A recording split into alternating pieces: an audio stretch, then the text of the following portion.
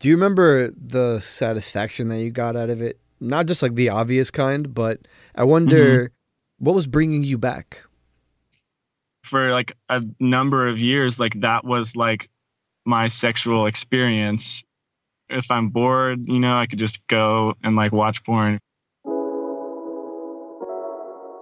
You're kind of sucked into this whole world of it, and there's like all of these fantasies playing out. And it's like kind of an exploration of sexuality in certain ways. And it's like so idealized and so theatrical, that it's like, it's so stimulating and so gravitating. Like there's just like, it almost just became reflexive, or like came like this thing that just like, I knew it was reliable. Like I could go there and get this release. I could go there and like feel this good feeling.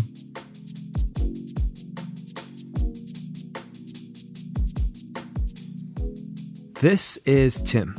It's not his real name, which he was uncomfortable using because of the subject matter. Which is weird when you think about how popular porn is. According to a joint study between Google and Columbia University, when people search for something online, between 13 and 20% of the time, they're looking for porn. That same survey found that nearly 90% of guys between 18 and 35 watch porn at least once a week. So we all know that pretty much all of us watch it, but without ever talking about it. This makes it hard for guys like Tim to know just how to feel about their relationship to porn. And it also leads to a whole lot of disinformation about what's actually going on in our heads and to our bodies when we watch it. Hello and welcome to Man Up. I'm your host, Ayman Ismail, and on this show, we crack questions big and small about manhood. This week, talking about the taboo.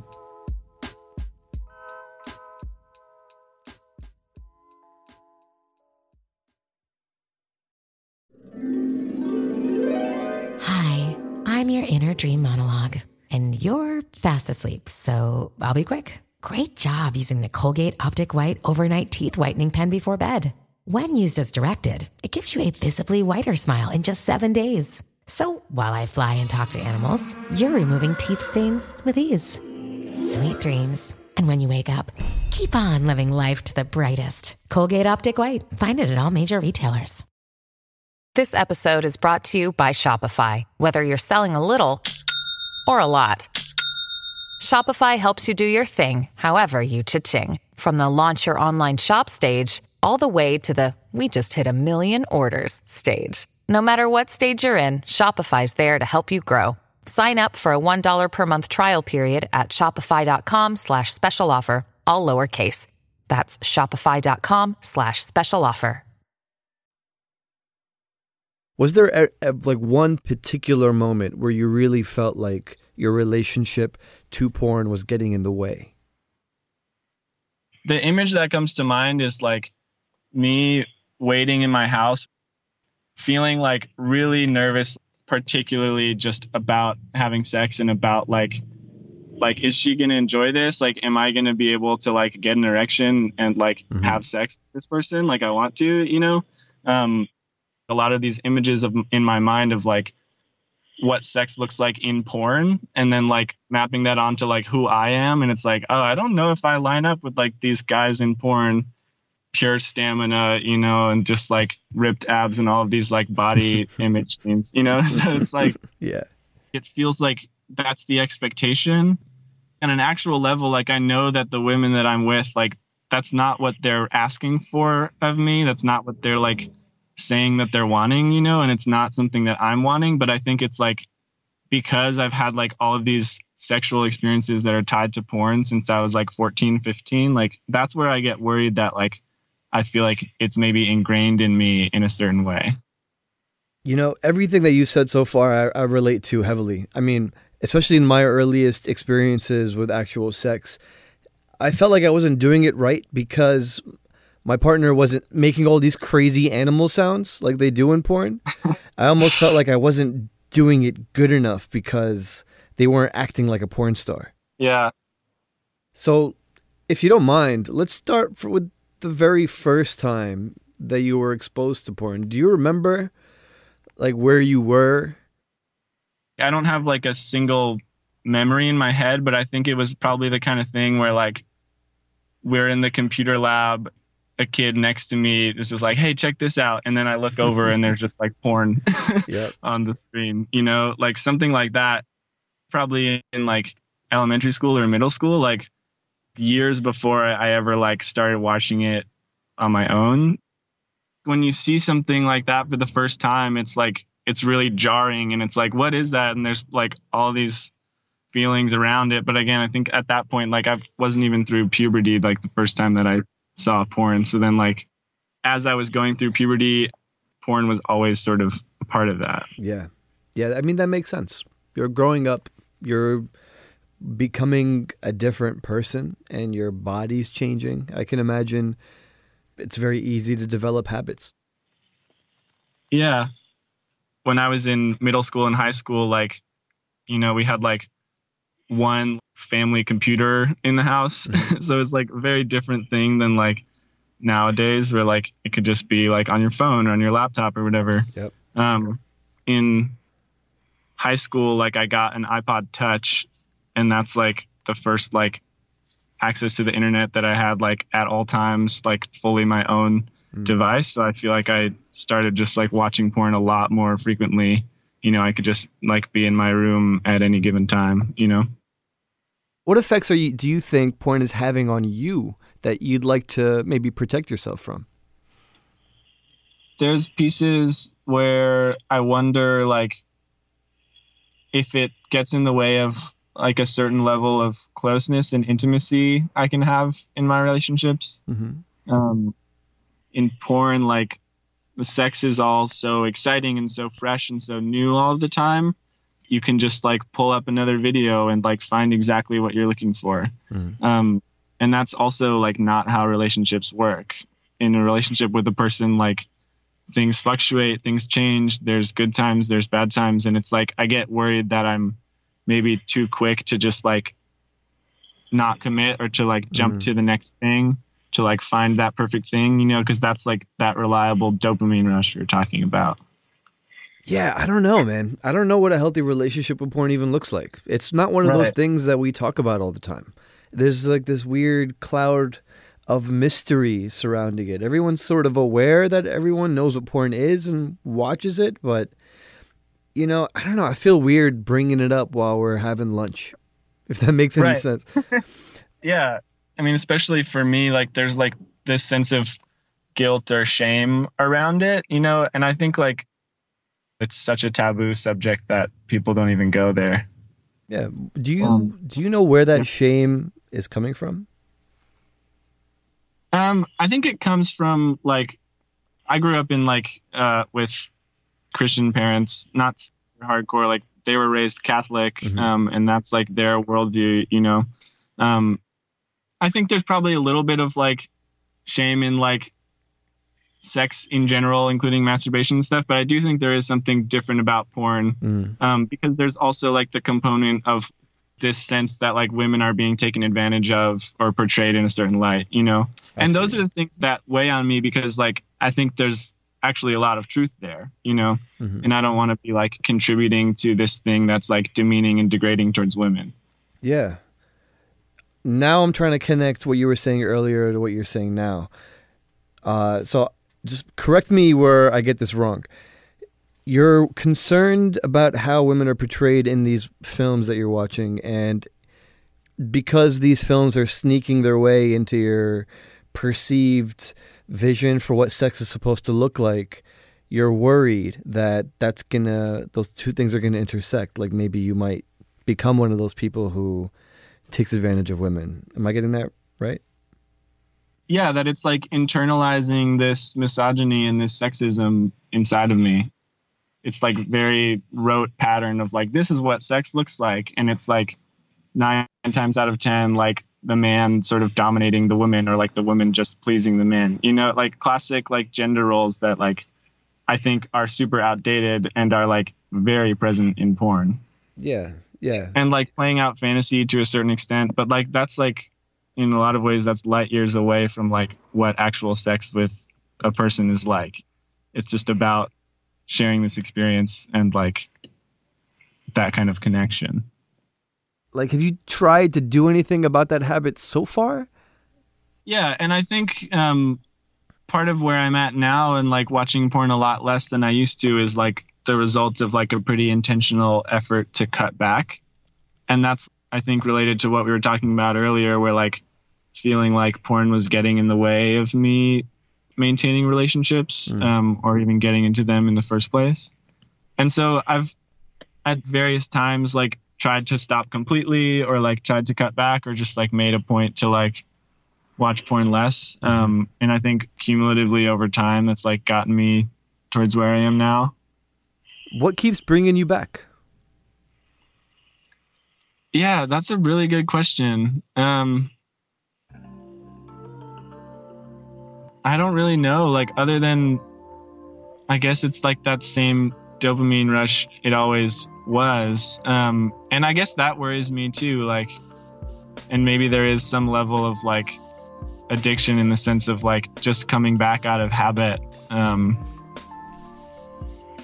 Yeah, I don't know that I know the answer to that, which like does kind of worry me.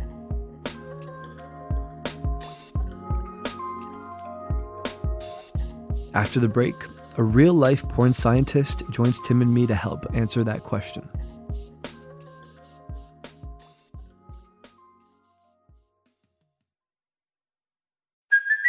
Hey, it's Kaylee Cuoco for Priceline. Ready to go to your happy place for a happy price? Well, why didn't you say so? Just download the Priceline app right now and save up to 60% on hotels. So whether it's Cousin Kevin's Kazoo Concert in Kansas City, go Kevin, or Becky's Bachelorette Bash in Bermuda, you never have to miss a trip ever again. So download the Priceline app today. Your savings are waiting. Go to your happy place for a happy price. Go to your happy price, Priceline.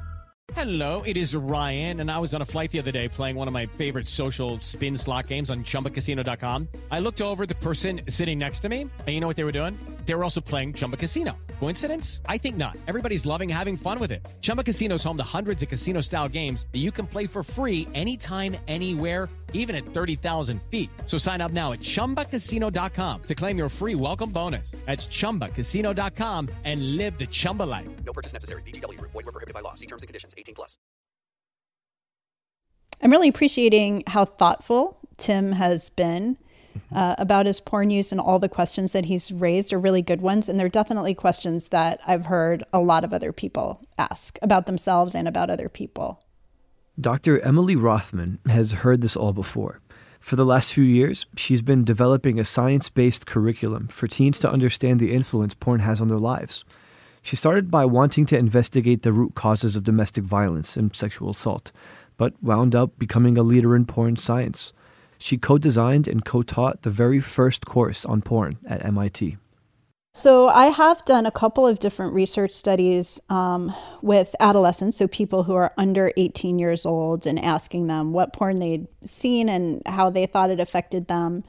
And I was heartbroken about some of the stuff that I heard. There was definitely, in one of the studies that I did, girls who'd experienced dating violence were much more likely to say that they had had a partner who tried to coerce or force them or was threatening them to do things that partner had first seen in pornography.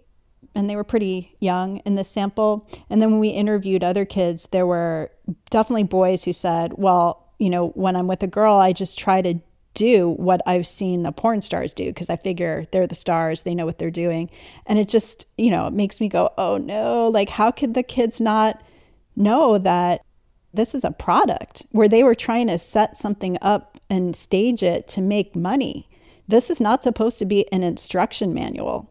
Like, this is not a documentary, about how to have good sex. But then it's like, okay, well, they didn't have good comprehensive sex ed in schools. I mean, that's the real problem here, is that, people turn to porn and the kids do think it's real. And they think it's real because nobody's really out there telling them anything different. So there's this like middle ground about like, well, there are good reasons to be concerned about it. And then there's some things that we can do about it to try to keep it a little healthier. I love the fact that you made that point. I think it speaks directly to what Tim and I were talking about earlier, about the big question, right? The reason why we're even having this conversation in the first place. Because we both want to know, is it possible to have a healthy relationship with porn? Yeah, I mean, I think so. I think it's like anything else. I mean, you know, I've talked to people, you probably have too, who have unhealthy relationships with video games, right? Yeah. You can think about it, work on it if you have to, if you're the kind of person who needs to like work on it. And you can have a healthy relationship with it. It doesn't have to be an all or nothing proposition, but you know, you have to know yourself. You have to know what works for you and what your safe level of use is. And for some people, that could be none. For other people, they might be able to find that middle ground. Tim, is all this making sense? Yeah. It's kind of making me think that like the way to figure all this out is by like getting rid of that shame and of not talking about it. Because I think like it's the things that happen in the shadows that are like the pieces that I get scared of. So like the more open the conversation around it is, I think the more possible it is to like for people to have healthy relationships with it. Yeah. And I think that's really important too, because how do we know if we don't have a healthy relationship? What if our relationship is actually unhealthy? Is there a way for us to find out? And beyond that, actually, is there a way for us to repair unhealthy relationships with porn? Like, what should we start to do? There absolutely is. So people shouldn't worry that they're stuck or something the way that they are. I mean, I will say that there's a small percentage of people that probably do need some outside help and, you know, cognitive behavioral therapy or something like that, if they are really compulsive about it and not able to think about anything else or to cut it out by themselves. But it's a small percentage of people, and you do have to kind of watch out because there is this kind of cottage industry of like porn addiction treatment specialists.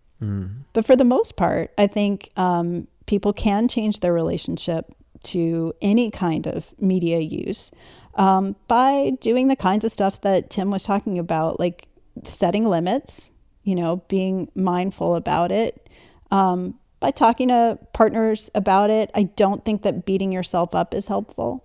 So trying to stay away from self-shaming, which just tends to make everything worse, and generally treating yourself well, like investing in your own health, making sure you're sleeping enough and eating right, and like generally trying to like lead a healthy life. That'll get you on track with everything else.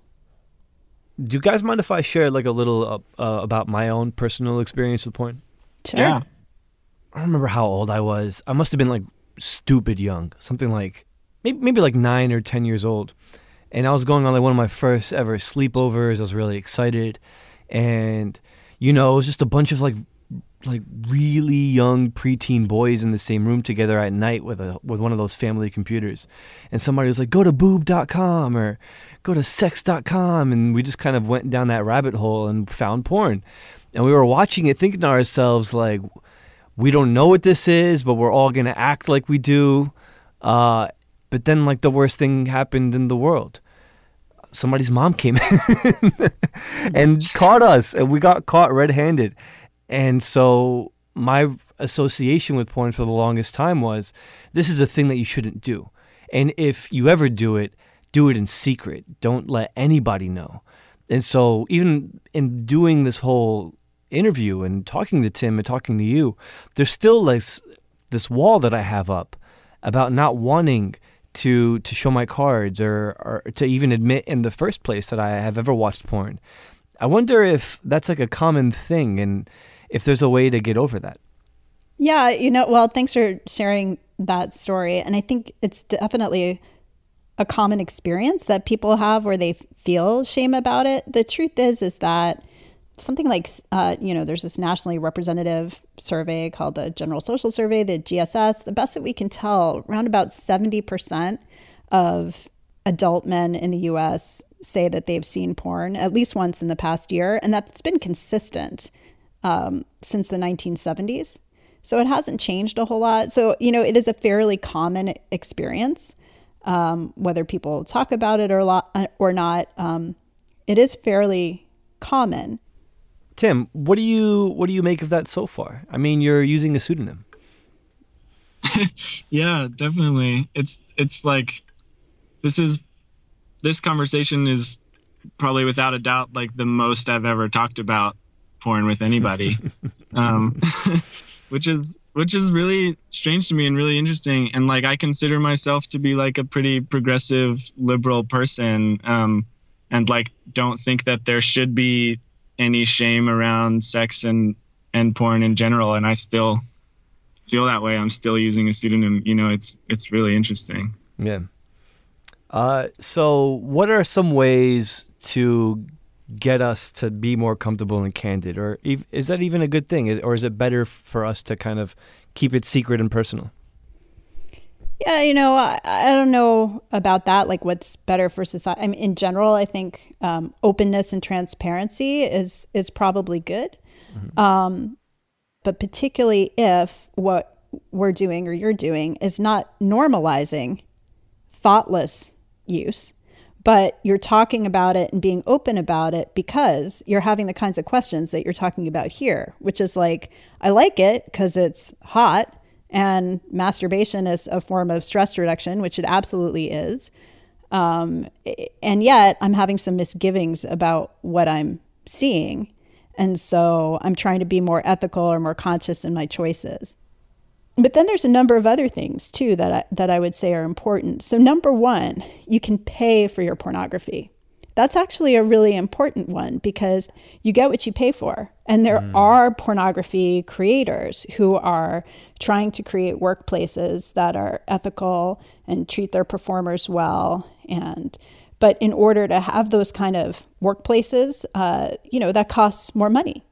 And so when you go to some of the subscription services and you pay for the pornography, it enables the producers to use better ethics when they're creating the pornography. It's like free range porn.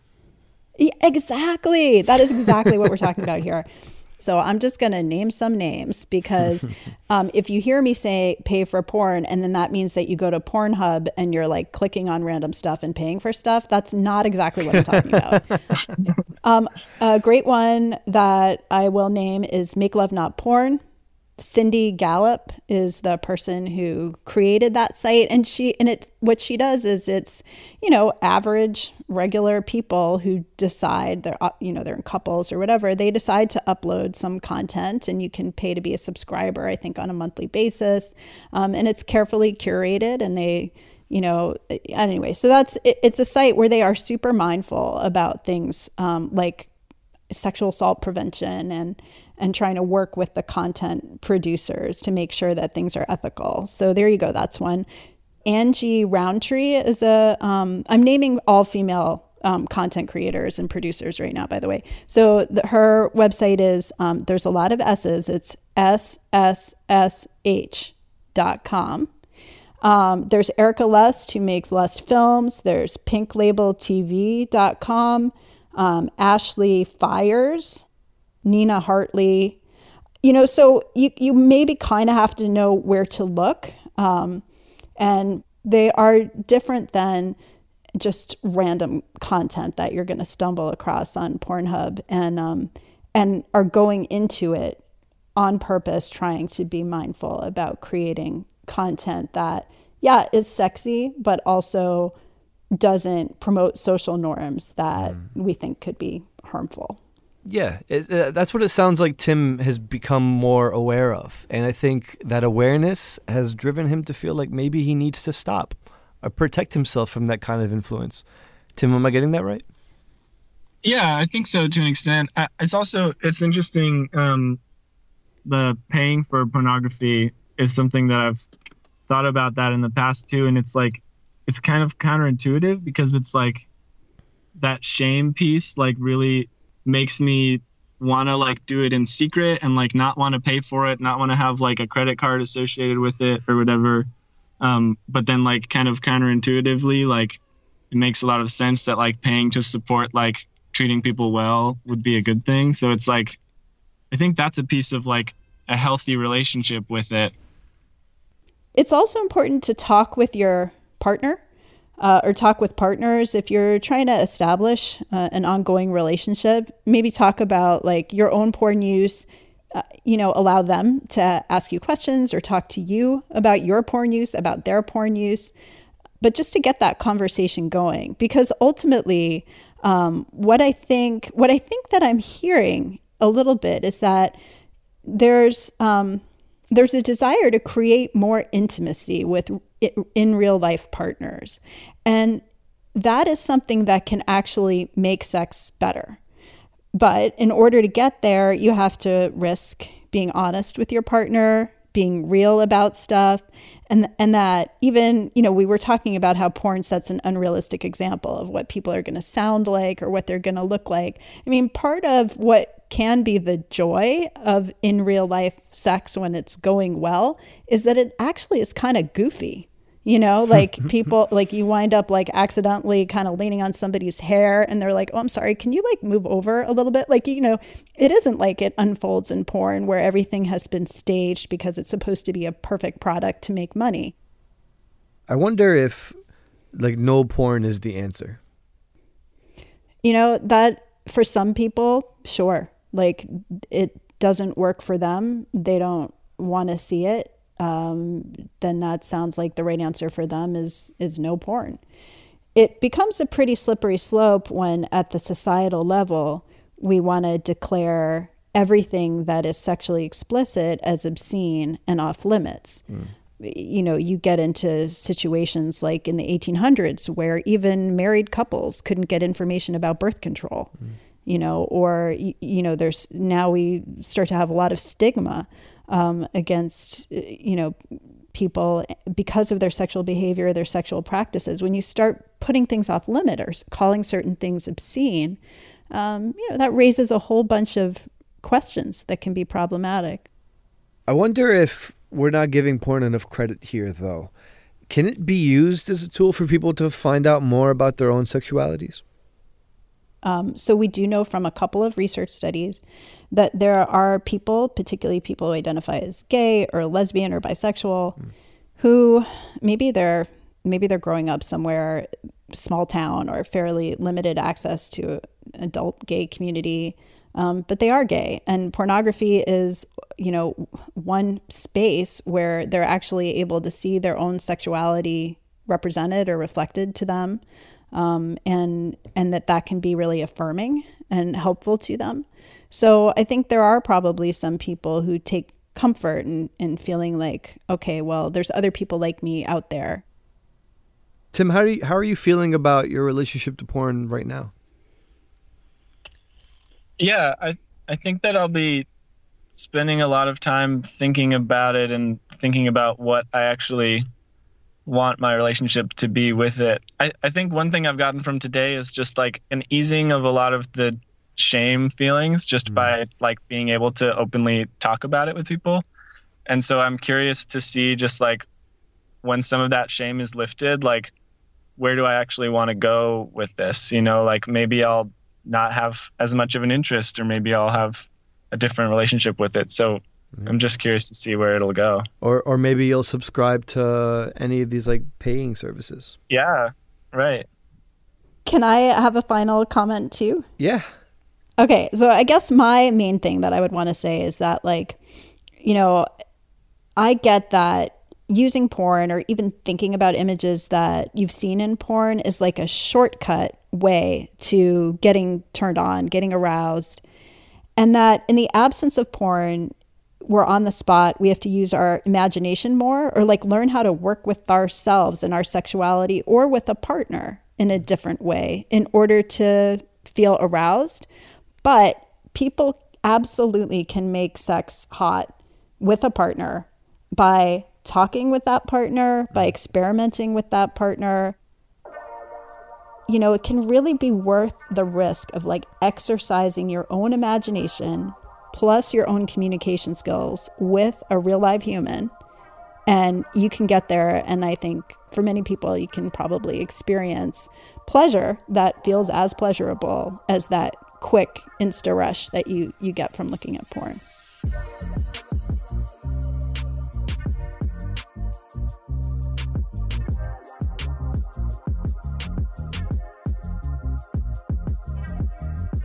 And that's the show.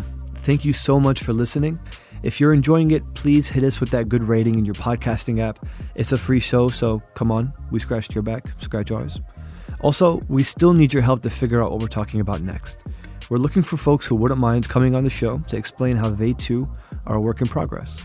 So if you think that's you, call us at 805-626-8707. That's 805-MAN-UP-07. Or you can always email us at manup@slate.com. And don't forget to make sure you're subscribed because we've got new shows for you every week. And believe me, you do not want to miss out. Man Up is hosted and written by me, Ayman Ismail. It's produced by Cameron Drews. Our editors are Jeffrey Bloomer and Lowen Liu. Gabriel Roth is the editorial director of Slate Podcasts, and June Thomas is the senior managing producer of Slate Podcasts. We'll be back next week with more Man Up.